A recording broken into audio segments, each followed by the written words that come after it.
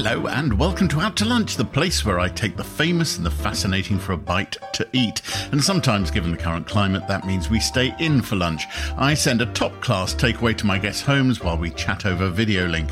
This time, I get to compare dishes and opinions with a comedian and author who's a darling of the panel show, has hosted the series Comedians Giving Lectures, and has had many a successful stand-up tour.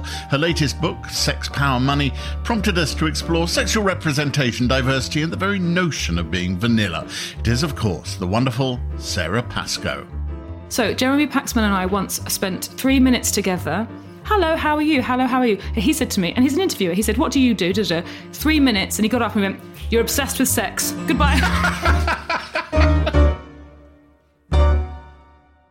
It's lovely to see you again. We met once before. Yeah, in Scotland, wasn't it? It was up north at that book festival. And it was a really kind of politically febrile time because it was just before the Brexit referendum. There was a time before Brexit. It was about a week before the Brexit referendum, and it was all a bit intense. And you, I mean, if we look at the time frame, that was summer 2016. My memory of you is that you were quite intense at that point. Maybe, but do you know, I think what happened is that we got left alone to eat. So everyone had kind of eaten before us. So we had quite a big dining table. And so I think it probably was quite intense because you were just left with this woman you'd never met before. It was really interesting. What I remember is you talking about how vegan cooking was really interesting in terms of flavours and doing things. You said that you'd written a lot about cooking without meat. And then I had just written a book, which was a lot about evolution of the female body. So probably if I was talking about that, then it would have been a bit full on. Yeah, you have a lot of controversial views, Sarah. Do you think so? I think you do. And the most controversial, as far as I'm concerned, is that mash is a better use for potatoes than chips. Wow. Okay. Is that controversial? I think it depends which circles you socialise in. For me, I think it's because I think that mash is the ultimate comfort food. Okay. And and chips are a little bit common, they're everywhere, so I think mash takes a bit more time. So in my head it's right at the top of the potato tree unless it's particularly well done roast potatoes. So there can be a hierarchy. And the issue vegan wise, so as a non-vegan, I just fire in the dairy. There's lots of butter and a bit of milk and cream if there's some in the fridge and all that. What's the go-to to make mash happen? Actually, the thing now is that there's a vegan butter which is incredible that's made from a kind of coconut base, and it's sold in solid blocks as well. It's called Vegan Block.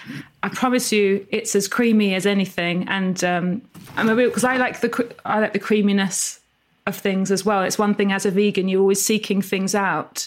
I think mash. Oh, that's my doorbell. I've beaten you. Unless there's something else coming. Go and answer the door. I'll be back in 2 seconds. Yeah. Hello again. So I have ordered for you from By Chloe. Yes. Do you know By Chloe? I do, because I'm vegan. When they were first coming to Covent Garden, there was excitement in the community.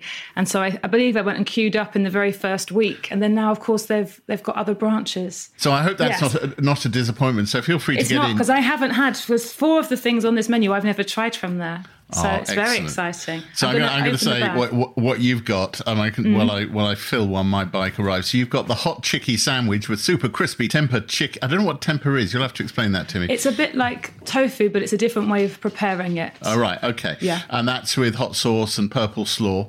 I've got you a spicy Thai salad with almonds, quinoa, edamame, crispy wontons, and some more apricot sriracha glazed tempeh. This is too much food. It's just going to go in your fridge, whatever. Yeah. I got you a sticky toffee pudding with coconut whipped cream and a blood orange bitters and cardamom fizzy thing. Well, thank you so much. This is very exciting. I'm now Isn't it? Yeah. It's almost, I don't know by the time this drops where we'll be lockdown-wise, but what I have discovered is it's almost like Christmas, isn't it? Little present has just arrived. Have you at any point, again, very personal question, have you ever done therapy? Yeah. Sorry, it's my dog crying. Shh. Your dog doesn't can understand cry. why I'm talking. Shush, shush. I did I've had 2 therapists, both in the last 5 years. So I started with one therapist, And then I moved, so I started a new therapist. The thing with a therapist is they're not supposed to be more intelligent than you. Everything that comes up in therapy, you sort out for yourself. You work it out. You hear yourself. You find yourself repeating something from 3 years ago and realize you've got a cycle and you are doing this in exactly the same way. It's all your own revelations. Essentially, they are just listening. So yeah, I have been to therapy. Did you enjoy talking about yourself in that way? I thought I was going to get into like childhood neglect kind of stuff. I thought I was going to get into it, and it really wasn't. It was a lot of coping mechanisms. And the reason I went to it was because as my job was becoming more successful, I was becoming less and less happy. And I'd always wanted a life, this life that I had. And so when I wasn't enjoying it, I really realized I need to do the work, because you can't be this lucky and still be miserable. But I know people who do have amazing lives. Isn't it? It is. Out of everyone, there's so much misery in the world that's unavoidable. Why have all this and still be sad? I'm always suspicious of the word happy. Yeah. Content is, I think, what we aim at. Well, that's it. One of the things that comes out is that happiness isn't a solid state, but some of us think that we are, we're failing, or that other people are happy. What I definitely am is what I realised was you put a lot of the pressure on yourself, and having a stranger tell you, well, you could just not do that. As in, you could. So if you say, I'm doing the Edinburgh Festival and I'm not sleeping and I've got and I'm not eating and I'm just drinking Red Bull and taking Nurofen and drinking too much at night, and then they go, well, don't do Edinburgh. And then you're like, well, I have to. This is my job. I have to do this. If I don't do this, I can't be on Mock the Week. And they'll go, well, why do you need those things? And so there's a lot of like justifying like what is important to you and why. Because if you want to have a nice life, sometimes that means doing less, or doing things not needing everyone to like you, knowing that not everyone's going to like your stuff. It has to be said that being a comedian is not a route to having everybody like you, is it? No, but quite often that is what's driven them to begin with. The thing has been, please be my friend, everyone. Like, please think I'm great. And then, but all of us, you focus on the detractors and you allow it to hurt you very much, where actually you have to let go and go, it's completely fine that person thinks I'm rubbish and I don't have to live my life differently. My whole therapy was about it. And I was so glad I had a therapist. I thought, finally, because when I was 14, I auditioned for Barrymore's My Kind of People, which I know, again, it's a bit of an old reference. And I'd never sung my song. Look it up, kids. I'd never done it with a pianist. I'd always sung my song with a tape with the man singing. And then, so with the pianist, I didn't know when to come in. So I just started crying in a shopping centre. And then this beautiful thing happened, because the people who were watching it started singing to help me with the words.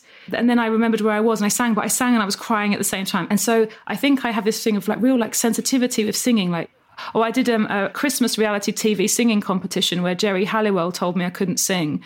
It was a really stupid thing, because actually I should be at a position now where those things are past. I did this competition thinking it's money, it's Christmas, it'll be fun. Like, I'm a comedian now. This is my job. I'm not a singer. And the same thing happened. My throat closed up. I got too nervous. I did a terrible job.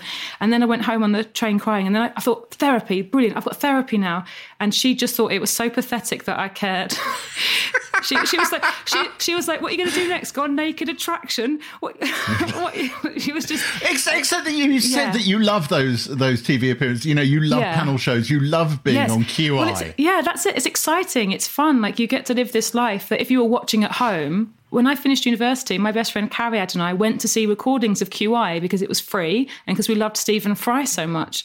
And so I do love all of the lucky aspect of my life. Is it unreasonable to point out that of all the singers in the Spice Girls... I know, right? But that's why it hurts more.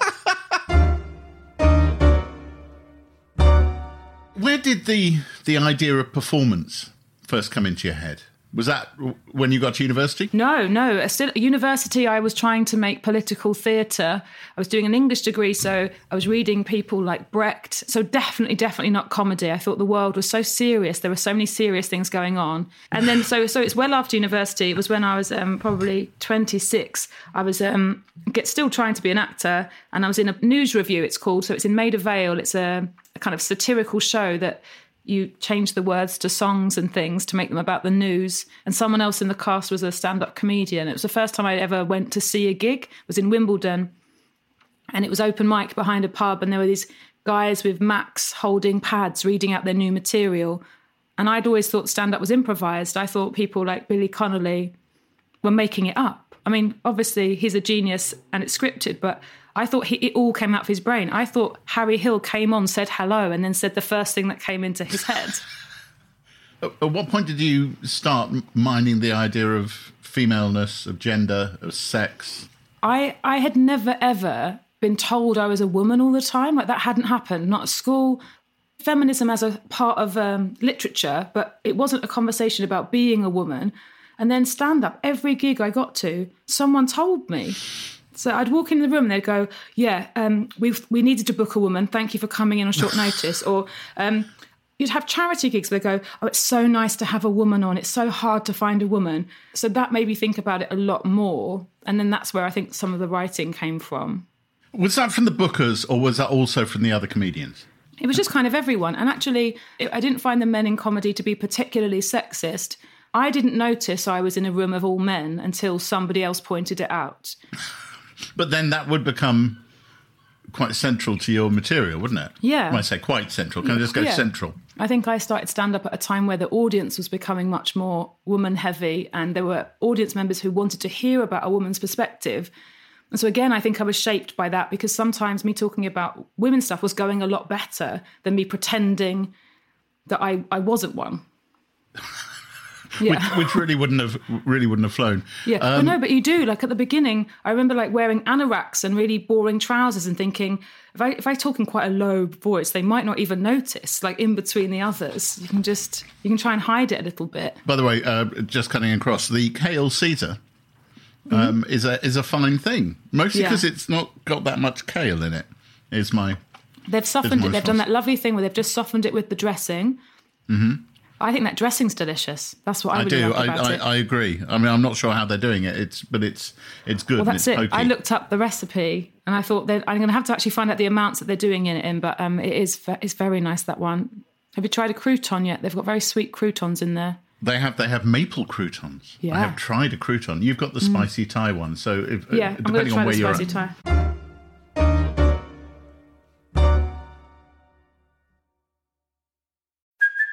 Hey, it's Kaylee Cuoco for Priceline. Ready to go to your happy place for a happy price? Well, why didn't you say so? Just download the Priceline app right now and save up to 60% on hotels. So whether it's Cousin Kevin's Kazoo Concert in Kansas City, go Kevin, or Becky's Bachelorette Bash in Bermuda, you never have to miss a trip ever again. So download the Priceline app today. Your savings are waiting.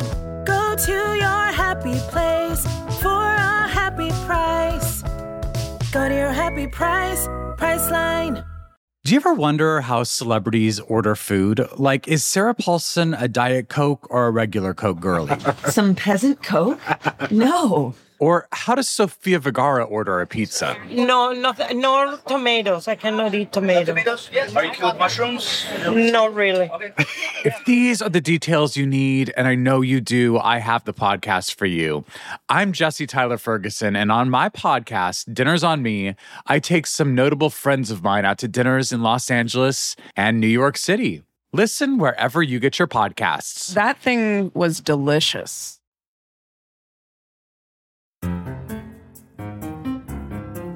Hello, I'm Giles Brandreth, and with my friend, the world-famous lexicographer Susie Dent, every week we do a podcast all about words and language and their origin. We're all over the place this week, all over Great Britain, all over London, all over the world. We're talking about the origins of place names. There's somewhere in Bromley called Pratt's Bottom. Hard to believe, but it's true. Can I tell you about Charing Cross? Please. Charing goes back to an Old English word meaning a turn or a bend, either referring to a bend in the River Thames at this point or the bend in the old Roman road that existed. But the cross refers to the Eleanor Cross, erected here and in several other places actually by Edward I to commemorate his first wife, which was Eleanor of Castile, and her funeral procession went from cross to cross. So it's got a lovely story of love. Am I right in thinking that people think that the centre of London is Charing Cross? That when you see a sign, when you're approaching London, it says 7 miles to central London, it is 7 miles to Charing Cross? Absolutely right. All distances calculated from there. So if you'd like to hear more about the etymology of London, tune into the Best Entertainment podcast, Something Rhymes with Purple, which is available on all the podcast providers that you know and love. We're not just saying it's the best entertainment podcast. We won an award. Incredible. Pratt's Bottom. Hard to believe.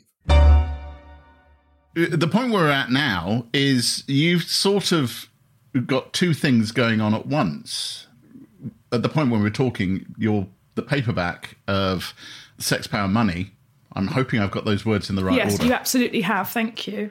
Can you explain what Sex, Power, Money is about? Yeah. Because you'll do a better job of it than me. When I was researching my first book about, the female experience, having a female body, how the female body evolved, I thought I was going to have a chapter on pornography, which would be, porn is really bad. It objectifies the female body. It makes men more sexist, the end. That's what I thought I was going to write. And when I started researching it, I realised that I didn't know anything. I had never watched pornography. Had you really never seen a single moment of it? I mean, I don't want to stereotype Romford in any way, but this wasn't a sheltered upbringing in Essex. But I think I was. I think I had a very outdoorsy, running around, playing outside, going to discos. I think I did have a kind of almost an Enid Blyton does Romford kind of upbringing. So I write in the book, I'd seen it twice. Once when I was 19, I was working in a hotel in Nottingham. I was a backing singer for Robbie Williams' dad. That's the exciting thing. And somebody put one of those jobs you do? Yeah, one of those jobs. And somebody put it on in the background of a party. So I was sitting down with my back and I heard these noises and I turned around and that was my first ever view of hardcore pornography, which I found really shocking because I'd never seen it before and I wasn't expecting to see it. And now I know, it was just hardcore. It was just a close-up on genital penetration. But at the time, I found it really shocking. And also, that was the 10th of September, 2001. So the next day, two planes flew into these towers. And the two things became melded in my mind as this really phallic obliteration. And somehow the two things were connected. That is evil, and then this is evil, and this other bigger sense of the world. Then my experience of it was always that I knew that boyfriends watched it. And I knew that they watched it or they turned it off when you came in, or at university, my flatmates would watch it together in a different room. And so my whole experience of pornography was from feminism, from how feminists wrote about it and anti-porn feminists. So the minute I began researching, I realised I was really, really wrong. So certain things that I held to be true, there's a certain kind of body type in pornography, which isn't true. You think that if you've not seen any. But then you realise every single kind of body and every single kind of person. And I think I have to throw in here, throw this into the game. I mean, you may know, most of the listeners do, that I grew up with a mother who was a sex advice columnist. My mother was Claire Rayner, an agony aunt, problem advice columnist. If you're under the age of 35, you I know probably who won't she is. remember No, I know who she is. Yeah. And so sex, the multitudinous nature of sex, the variety of it, was sort of part of the underscoring of my childhood. Because my mum was really open about sex, not in a professional, public way, but... So did you ever find that it made you more shy about it, or do you think it made you feel quite empowered? And so although I did feel comfortable with the ideas, I wasn't comfortable with myself. I mean, I'm still a big man, but I was a very overweight teenager, and body image is hell. So there was a dichotomy going on, which is that I understood it all in detail. I knew that if I wanted to be into anything particular, which obviously didn't harm anyone. So it was all very open, but personally not. I would absolutely understand your position, because my mum was really open and really wanted me not to grow up with any shyness or embarrassment. My mum wanted me to understand pleasure, the benefits of it, and not feel ashamed, which meant that actually everything to do with sex was connected to my mum. So the beginning of my period of even liking boys, because I've got my mum's thoughts in my head. My mum went through a stage after her divorce where she was dating, and she had this phrase which was the ultimate orgasm about things that she liked. And so I remember being about 12 or 13 having to ask her, so what's an orgasm? And then being told, and that ruining it for a very long time, because it's something that my mum does. It's my mum's thing. And my mum had a big thing about, asking for pleasure from your partner, knowing what you like, which meant that I never could, because you don't want to be in your head going, "Oh, Mum would be proud." Proud. Yeah. I don't think I've ever thought about it in those terms. I was terrible at getting laid. I mean, university when you should be knocking anything off the moves. I failed dismally at that. I've never been able to correlate those things apart from body image. But maybe you respected people too much, because there's something about some people who are serial shaggers, where actually it's a kind of psychopathy where they don't really see the person quite often. But in the 80s, there was a bunch of chaps, I call them chaps, men. We went out for a drink and we all agreed that it was remarkable that any of us got anything, because the mere prospect of having to suggest it seemed like you would be stepping over a gendered line.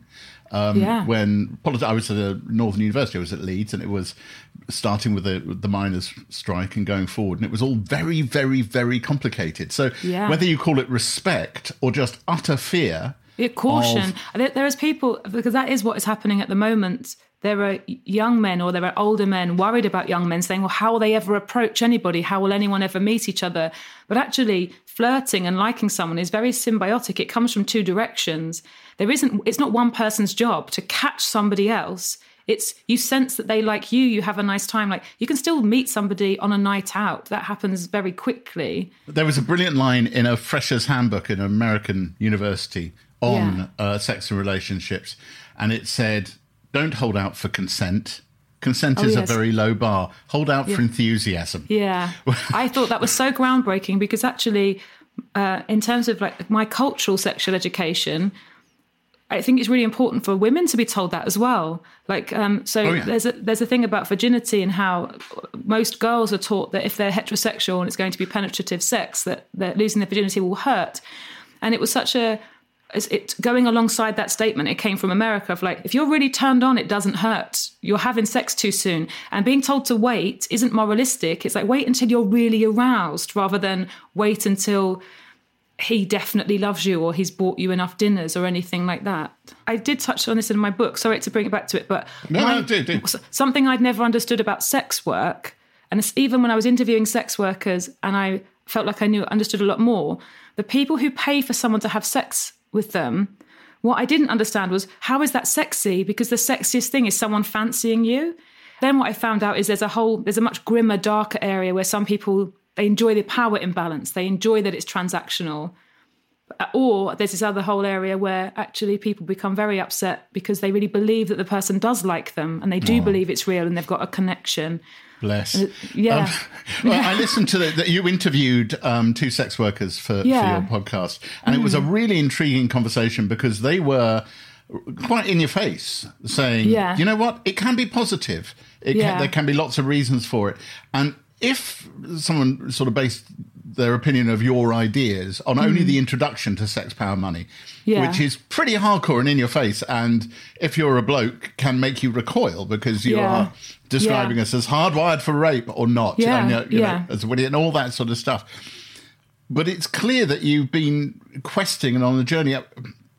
This might sound brutal, but if you take all of that, the book, the podcasts, and some of the material on stage, you could start to think, hang on, is Sarah Pascoe questing interested, or is she fucked up over her own sexual experiences? Yeah, that's a very interesting take. I'm trying to think who I met. It's someone, he's an interviewer. He's very tall.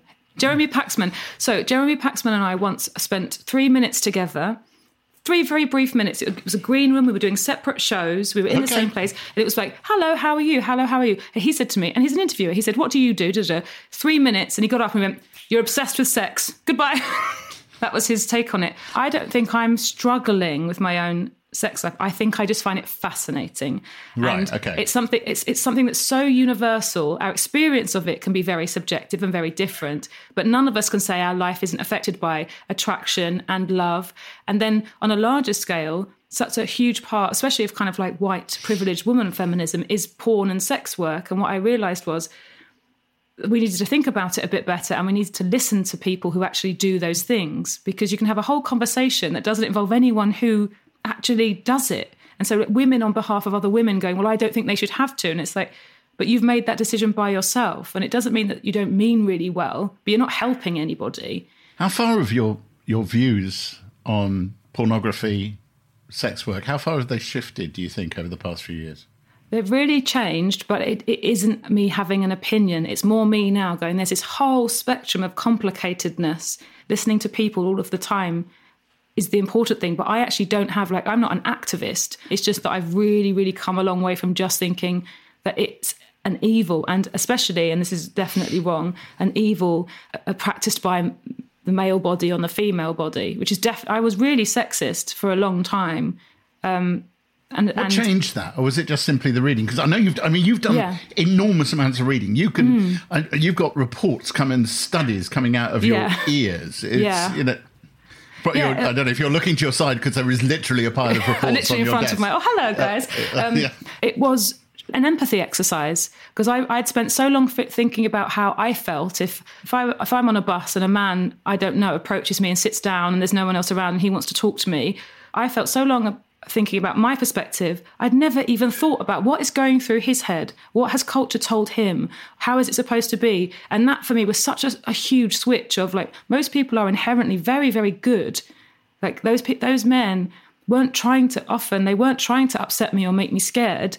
And they also sometimes didn't understand that like a woman laughing politely is a woman who wants you to go away. They think they're really funny. So there were these things that were really huge, and they made me absolutely see the humanity behind other people. So, and I guess actually one of my relationships was with a man who, I think he talked a lot about shame, and he had inherited shame because some of the things that turned him on, he felt made him a bad person. And I don't know what they were, by the way. He never specified, but I do know that he felt he couldn't communicate ever to a girlfriend, I'm into this, or when you're not here, I like this, and all of that kind of thing. By the way, have you tried your Thai salad? Because it's called avalanche. I did. It's very nice. The tempeh is in little squares on the top with kind of a sweet chili sauce, and then it's got lots of tortillas and lettuce. It's very nice. Oh, jolly good. I mean, just to kind of mark up how complicated this is, for some people, the shame is the turn on. Yes. I talked to Grayson Perry, renowned potter and transvestite incredible of this parish. Person, yeah. An incredible person. And when you get deep into a conversation with Grayson, you can find it wherever you find this podcast, because it's a really good chat. He's quite clear that embarrassment and shame is part of the turn-on for him. He doesn't want you to go, oh, you're a transvestite, how great. He wants you to look at him. He wants you to be startled by him and taken aback, because otherwise, what's the point of putting the fucking frock on? Yeah, well, this is the thing about making any judgment about not just human sexuality, but human behaviour, is you can't talk on behalf of everyone. The same thing is true of people who are masochists or sadists, particularly masochists. You can't say, oh, you're not allowed to have, like, oh, that's aggressive sex, that should be banned. But so in this country, we banned sitting on faces, for instance, which was something they banned in the pornography that's made in Britain, because it was seen as something that could potentially be about smothering and potentially dangerous. But there are people who play with those lines all of the time in a really safe, consensual way, because that's their, the phrase they use. You might like this one because it's like the one with consent, but you're not allowed to yuck anyone else's yum. So it's like, that's their yum. Like, just because it's my yuck, as long as no one's actually getting hurt or damaged, I'm not allowed to yuck it. I would want to almost get into the technical issues of how you say a safe word with somebody sitting on your face. But that is... It'd be Morse code on their thigh with your fingers. It probably You'd have would to just be. tap, yeah.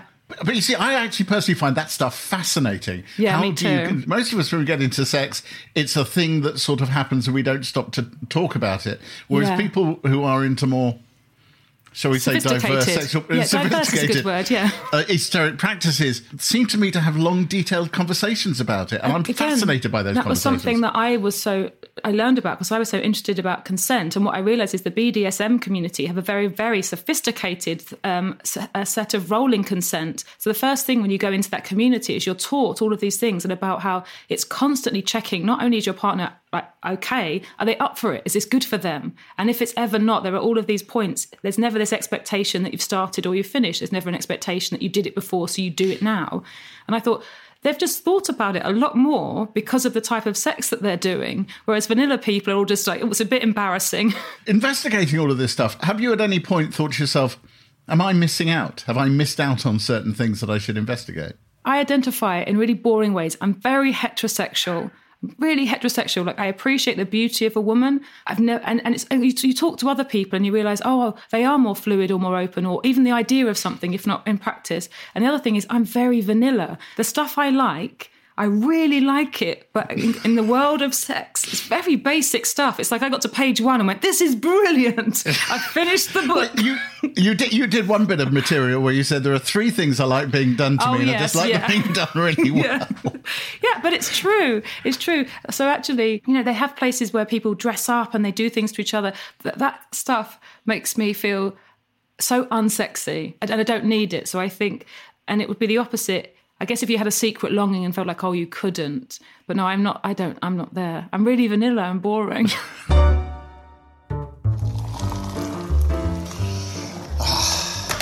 Just a brief break from all the out-to-lunching chat to pimp my wares, if you'll allow me the time, because now your favourite podcast comes with real physical stuff too. Stuff we've designed to make your kitchen life both more comfortable and more glamorous, your friends more envious. Or, of course, if you're a generous soul, you can give them away as Christmas gifts too.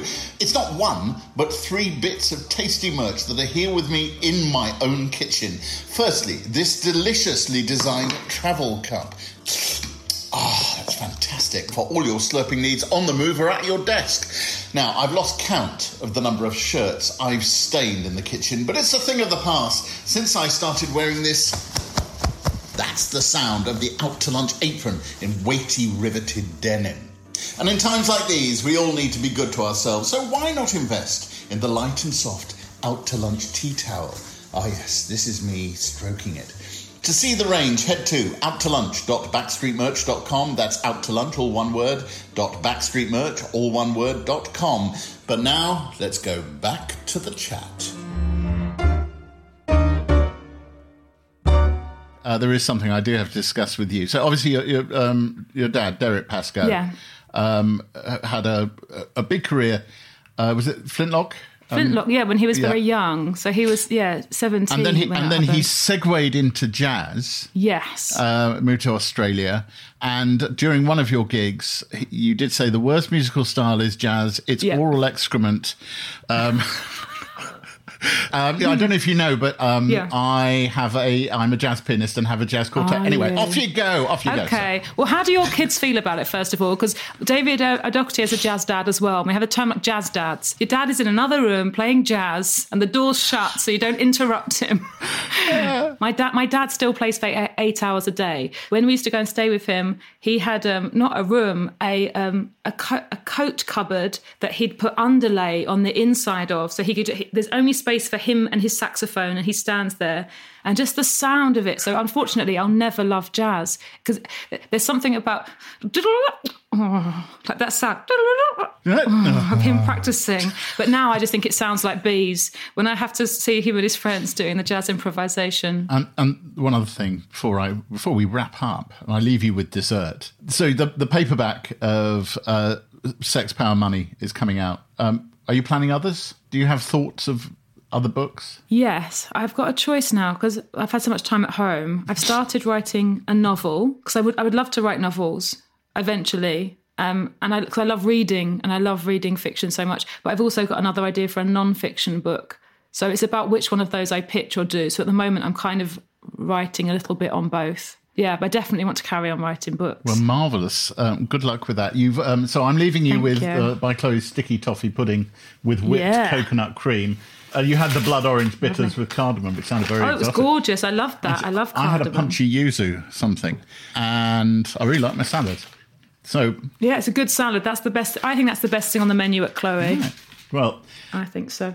Thank you for agreeing to stay in for lunch. Yeah, wasn't it lovely? Wasn't it just? What a delight Sarah was. Her book, Sex, Power, Money, is out in paperback now. I can heartily recommend it. By Chloe provided our vegan lunches. They deliver across London and have branches in the United States and Canada as well. And if you want more, do feast yourselves on previous episodes. If you particularly like comedy, we have the likes of Reginald D. Hunter, Tim Minchin, Deborah Francis White and Joe Brand on offer. And do share the love. Let everyone know all about us. Comment, give us a 5-star review. It does help us to make more. Out to Lunch is a Something Else and Jay Rayner production. The music was written, arranged and performed by me, Jay Rayner, and Robert Rickenberg. The mix engineer was Josh Gibbs. Jemima Rathbone was assistant producer and editor. The producer is Selena Ream and the executive producer is Darby Doris. Additional production is from Steve Ackerman. Next time is W1A and Last Tango in Halifax actor Nina Sasonia. Did the script turn up? Did you get a call from the producer saying, Nina, darling, you've been fabulous? Just a little note about what's going to happen in the next series. Or was it the blue pages turned uncanny. Up? Was it you? Yes, it was me. Yeah.